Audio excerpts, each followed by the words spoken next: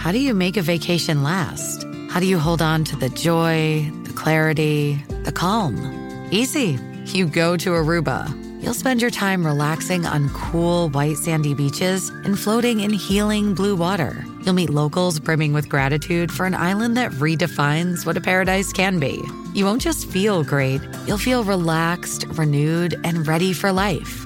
That's the Aruba effect. Plan your trip at Aruba.com. This is Optimal Finance Daily, episode 1693. How to decide whether to buy or rent a home, by Sam of FinancialSamurai.com. And I'm your host and personal finance enthusiast, Diana Merriam. Now let's get right to today's post as we optimize your life.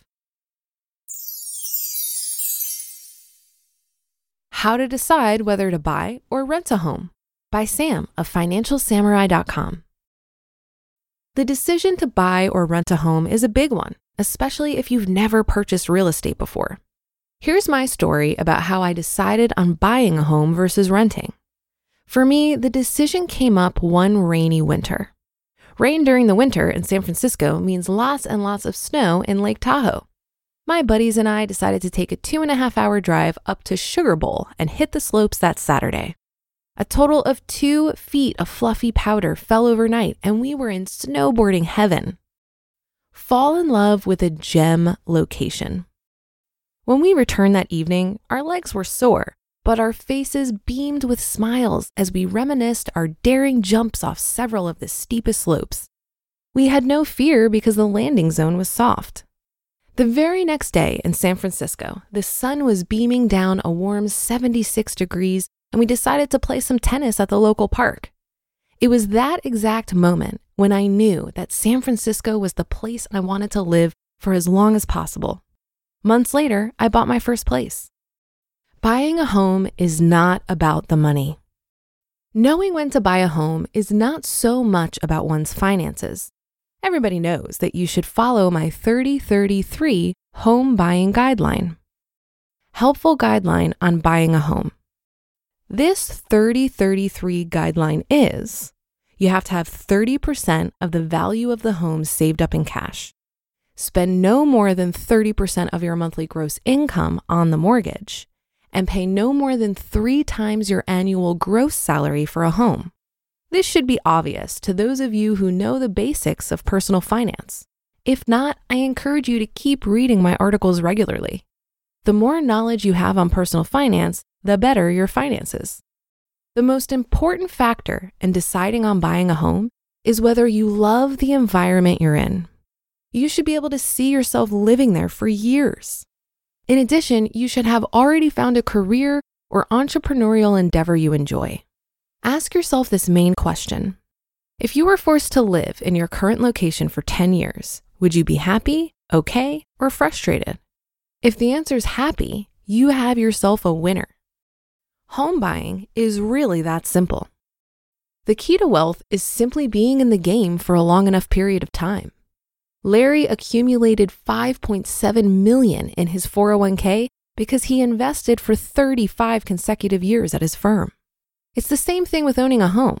Thanks to inflation and an ever-increasing population, if you buy a house and live there for 20 to 30 years, you are most certainly going to come out fine. And if nothing else, after 20 to 30 years, you'll have a nice little asset to call home where you can live rent-free. Sick of renting? Time to buy. After 3 years of saving and investing all my money after college, I was sick of renting. I didn't want to spend more than $2,000 a month on a nice 1-bedroom. And the rental stock really is inferior to the ownership stock here in San Francisco. There's no point in making money if one doesn't spend it on things that improve the quality of your life. I knew very well after that glorious weekend that San Francisco was the place that I could see myself living for the rest of my life. Before that, I had already lived in 5 different countries, studied abroad in 3 others, and visited 23 more up until that point. I just knew I had found myself a winner.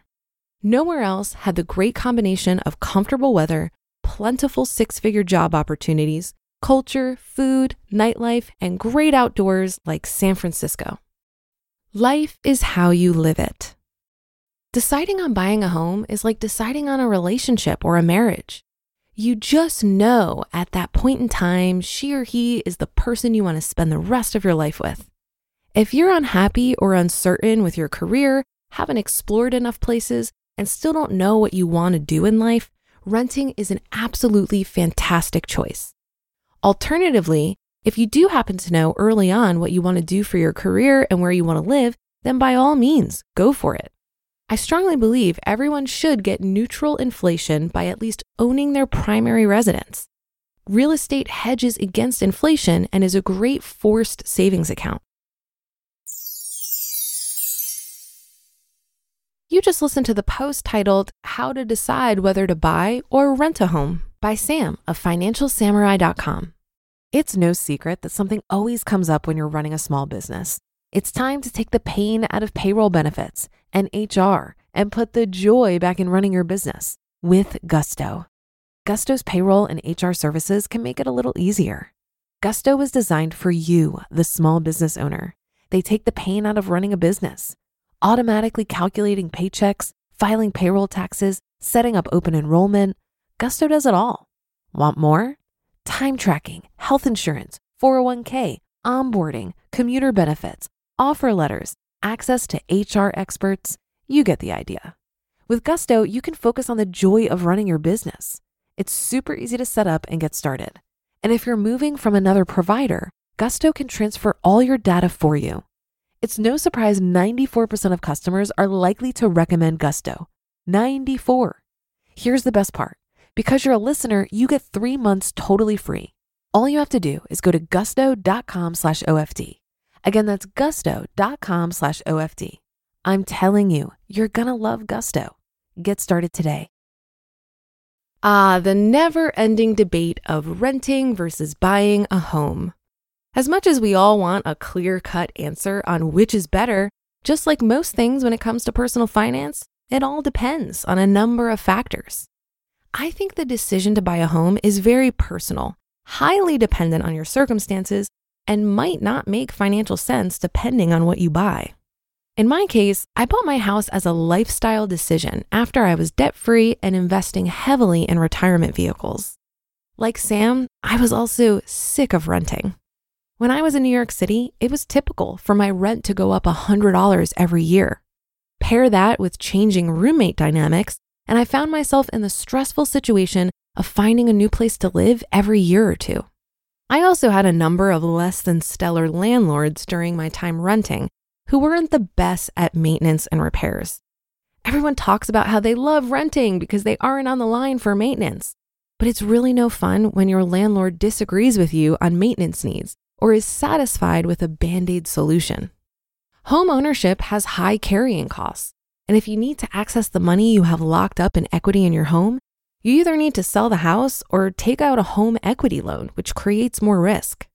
I recognize the risks of home ownership and really only considered it after getting other financial goals out of the way, like getting out of consumer debt, fully funding retirement vehicles, and building up a solid emergency fund. That's a wrap for another Thursday show. Have a great rest of your day, and I'll be back tomorrow as usual, where your optimal life awaits.